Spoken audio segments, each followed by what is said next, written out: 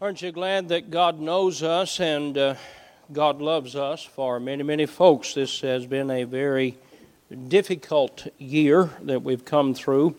We've said goodbye to some loved ones in the past year and around the country, and I'm glad that the majority of us, there's some still not able to be with us, but the majority of us are back this morning, and I'm glad that even in the fire, that God is good. And as they sang that song, I thank the Lord for how He's helped and blessed us together through the difficulties of the year. I'm looking at my watch, and I'm a stickler for time. Very seldom do I go past time. Today will be one of those seldom days. But I won't go a long way past it. We do have a schedule. We have buses that are running and all of that. And I believe I can give you the message in about 23 minutes, but you'll have to listen fast. And truth that I want to deliver, and it is From Victory to Victory is the title of the message. In verse number 1, we're born again. We become a child of God. Whosoever believeth that Jesus is the Christ is born of God. And then verse number 4, for whatsoever is born of God overcometh the world.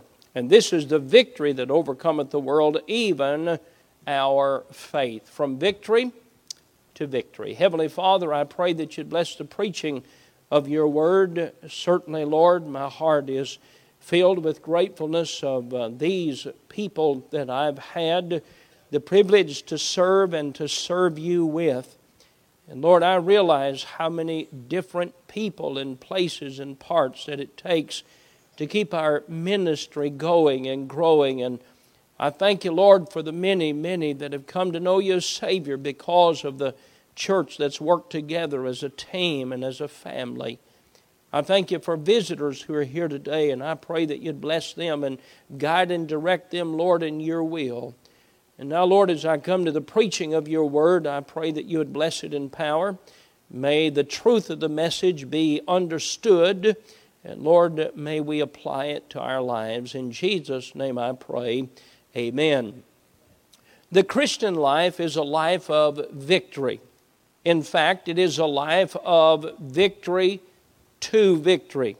The Bible says in 1 Corinthians 15:57, but thanks be to God who giveth us the victory. Now the Christian life is not just one victory and it's over. The Christian life is from victory to victory until we get to heaven. Throughout the Word of God, there are mountains that represent life-changing experiences and victories in the lives of the people, and they also represent the life-changing experiences in our life as a Christian as well. When I became the pastor here in 1991, I did not have a numerical goal or of the size of a church or the number of people that I set a goal that I wanted to attend. I just wanted to reach everybody I could. And one of the things that I said often, it's not what's in the barn, it's what's in the field is where our focus needs to be. Now remember, as a boy, my grandfather, no matter, even though the porches were covered with the green beans that he'd already brought in and the warm house was already full, he worked until everything was brought in from the field. He kept working until the last bushel of beans was picked, until the last bit of cucumbers or whatever it was. He left nothing in the field. And the work of the church is not to set a goal and say, we want to be a church of 500 or a church of 300. We as a church want to reach everybody we can for the cause of Christ in the harvest field until Jesus comes. I desire to help every person I can enjoy the victory of the Christian life. My preaching, my purpose in life is to help us from the cradle to the grave to enjoy the blessings of God and to get to the next victory in our life. Every minister of our church is either a ministry that we work to win people to Christ, or we work to teach the Word of God so we can grow and we can reach that next level and that next victory in our life. From the nursery nursery to the Sunday school, from the teen department to the summer camp, from the Christian school to the Bible college, from the distribution of tracts to the winning of people to Christ, from weekly church attendance to annual church conferences. My desire is to see us grow in grace and victory in the Christian life. I've preached it these years. I believe it with all my heart. We're on the winning side.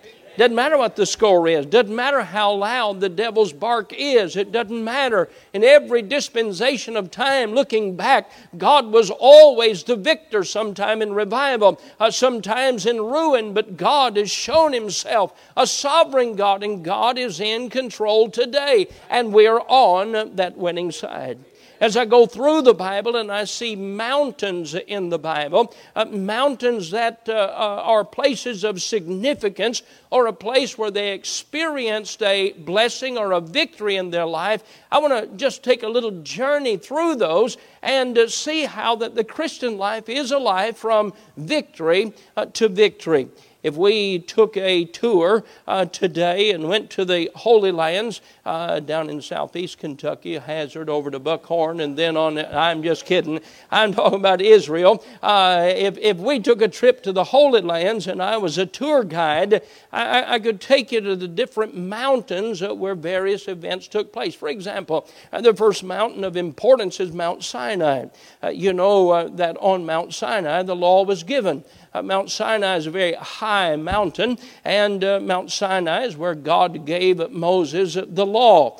Now, the law cannot save us. It was not designed to save us. It was to show us that we needed a Savior. And nobody can go to heaven by keeping the law. You can't keep the law. We're sinners. The law is a plumb line that shows if the wall is straight or crooked. That's what the law is. And the law is given to show us that we're in need of a Savior. And you can't get to the next mountain, which is Mount Calvary, until you first go to Mount Sinai, because Christianity doesn't make a good person better. Christianity makes a lost person saved. It makes an old creature a new creature in Christ. But you can't get to Calvary until you get to Mount Sinai and discover that God has established a law. It can't be amended. It can't be changed. It doesn't matter what they do in Congress. They can put 50 people on the Supreme Court. The 10 Commandments will be the 10 Commandments, and we must understand that we're all sinners in need of a Savior, and that's what we discover by the law. But thank God when we get past Mount Sinai, we can go to Mount Calvary. Mount Calvary is where Jesus paid it all, and all to Him I owe. I'm glad this morning that on a hill far away stood an old rugged cross, and I'm glad that on that cross Jesus died to pay for my sin. I became a child of God. I became a son of God because of Mount Calvary. The songwriter said, "Years I spent in vanity and pride, caring not my Lord was crucified, knowing not it was for me He died at Calvary. Mercy there was great and grace was free. A pardon there was multiplied to me. There my burdened soul found liberty at Calvary." I'm glad as I discover Mount Sinai and realize as I compare my life to the law, I come short of the glory of God, and I'm in need of a Savior. But just past Sinai is Mount Calvary, where Jesus died. The just for the unjust, the wealthy for the poor. He died in my place, and thank God for the victory that I had at Mount Calvary. Aren't you glad you're saved this morning? I'm glad that I'm saved and it's settled once and for all. So there's Mount Sinai, and then there's Mount Calvary, and after that is Mount Pisgah or Mount Nebo. It's the same, has both names, Nebo and Pisgah. This is the mountain from where you can see into the land of Canaan. It was there that Moses looked over from that mountain and he saw the land of Canaan. I'm glad today, because I'm a child of God, I can see there's a land that is fairer than day. And by faith we can see it afar. You see, I'm not going to be a child of God. I am a child of God. My Father is rich in houses and lands. He holds all the wealth of the world in His hands. Of rubies, of diamonds, of silver and gold, His coffers are full. And He has riches untold. And I'm a child of the King. And one day, Jesus is going to leave His home. He's going to come to the home of the bride. That's us. And He's going to bring us to heaven. And we're going to be with Him after that marriage of the Lamb for all eternity. I'm glad that as soon as I got saved, I got the promise of eternal life. Jesus said to the disciples, "Let not your heart be troubled today. In my Father's house are many mansions. Were not so, I would have told you, I go to prepare a place for you. And if I go and prepare a place for you, I'll come again and receive you unto myself, that where I am, there you may be also." I'm glad for the victory of Sinai. You know, it's sad today. There are many folks haven't even recognized they're a sinner. You can't get saved until you know you're a sinner. You can't get born again until you understand that you're lost. And I'm glad for the day that I fell under the convicting power of the Holy Spirit by the Word of God to understand that I am a sinner.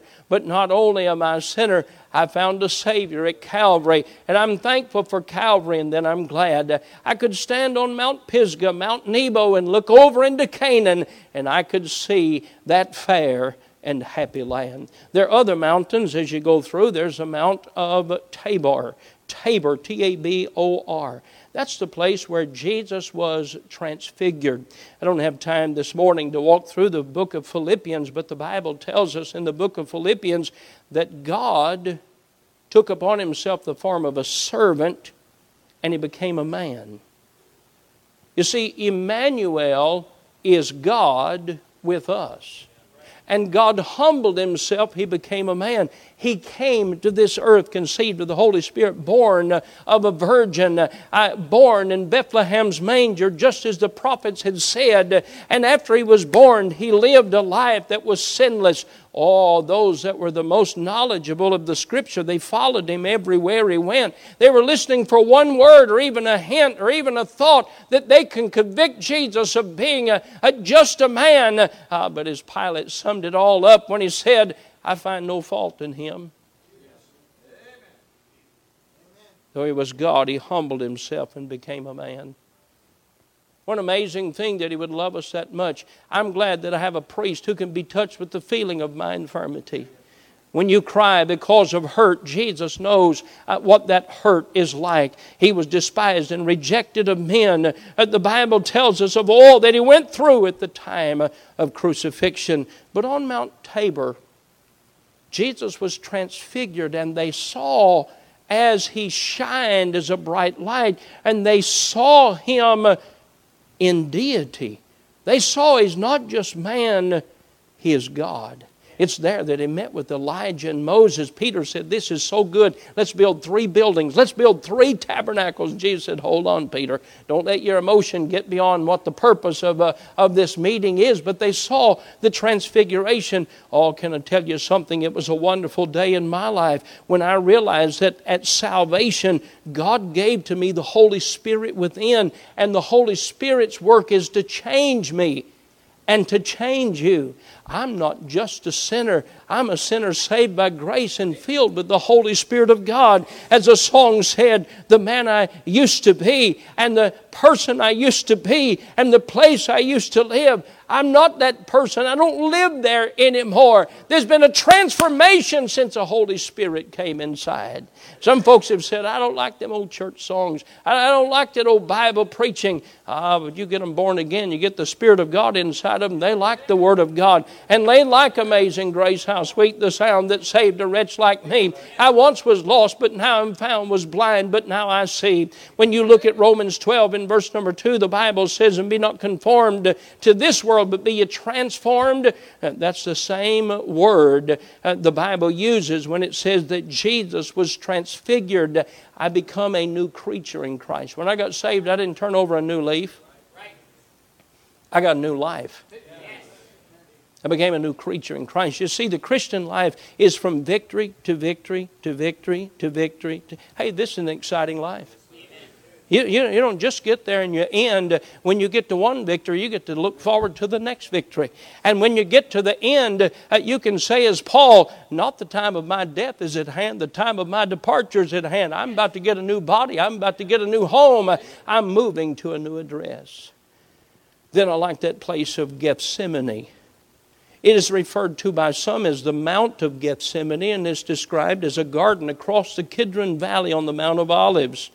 It's a mile-long ridge paralleling the eastern part of Jerusalem.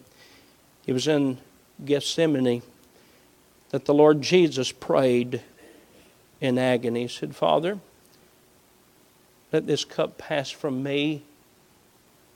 But then he said, but thy will be done. It was there that his sweat became as great drops of blood. Now think about that if you will. Think about that if you will. He said, not my will, but thy will be done. Jesus said, I came to do those things that please the Father. Can I tell you, it was an amazing day. It was a wonderful day as just a boy in Appalachia to realize, you mean God knows me? You mean He is not just the preacher that gave me the gospel that knows me. You mean God Himself knows me. And not only does He know me, God has a plan. God has a will for my life. And as the Lord Jesus said, not my will, but thy will be done. I could take you to the places where I've said to God, Lord, I don't want to live life in my will. I want to live in your will. And what a wonderful victory it is in your life when you yield to the will of God. There's not a happier place. There's not a safer place. There's not a more wonderful, joyful place in all of the world than in the center of the will of God. I preach to you, and I preach to you again today, yield to the will of God. Do God's will for your life. As we sat in a staff meeting Thursday afternoon, and Brother Derek Young was telling about his son-in-law and daughter that's going to South Sudan, Africa, as missionaries. And they have electricity part of the time. They turn on generators, and I forget how many hours they have electricity. Somebody spoke up and said that's how it is in California, but I don't know. But he's talking about his son-in-law and his daughter, by the way. They'll be here on the 16th of May, 2 weeks from today. We're going to have a send-off for them as they make their way to South Sudan. We talked about the surrender of their life. Their heart's desire to win those African people there in South Sudan to Christ, the will of God. Oh, there's a joy, there's a peace, there's a satisfaction to know I'm in the will of God. There's the Mount of Olives. The Mount of Olives is a wonderful place. That's where Jesus ascended back to heaven. You remember in Acts chapter 1, you see the Christian life is just from one victory to another. That's all it is. It's one victory. And I know we have to go through the valley to get to the next mountain. Hey, but folks, it's worth it. The victories that we enjoy in the Christian life. And that next mountain, if we were there in the Holy Lands, we would see that Mount of Olives. That's where the Lord ascended from earth back to heaven. And they stood there just gazing into heaven, watching as He went. And then they heard the words that said, why stand you here gazing? This same Jesus that you've seen go shall so come in like manner. Oh, but wait a minute. Because Christ rose from the grave and defeated death and hell, He ascended to heaven. One day I'm going to ascend.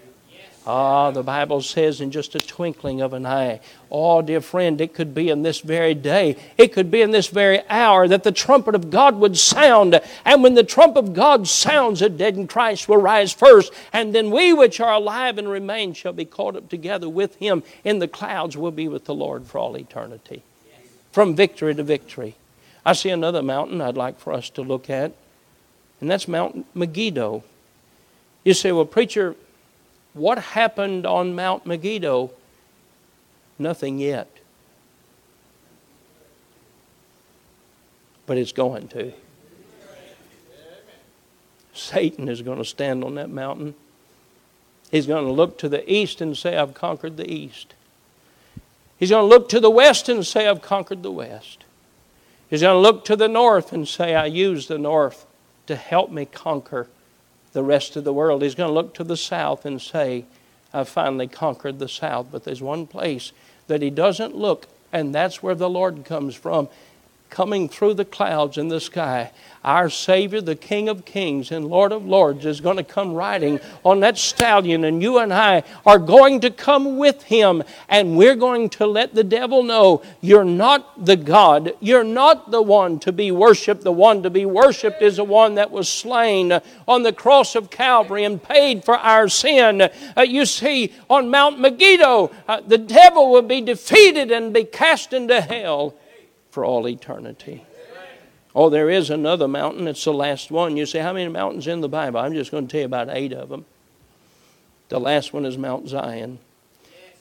Mount Zion is the place where you and I will rule and reign with Christ. You understand how wonderful it is to be a child of God? One day you and I will rule, we'll serve with Christ. There'll be a new heaven and a new earth, and we'll rule and reign. That's for 1,000 years, and that's just the 1,000 years is introduction to eternity. You see, the Christian life is a life of victories. The Christian life is from one victory to another. May I say today,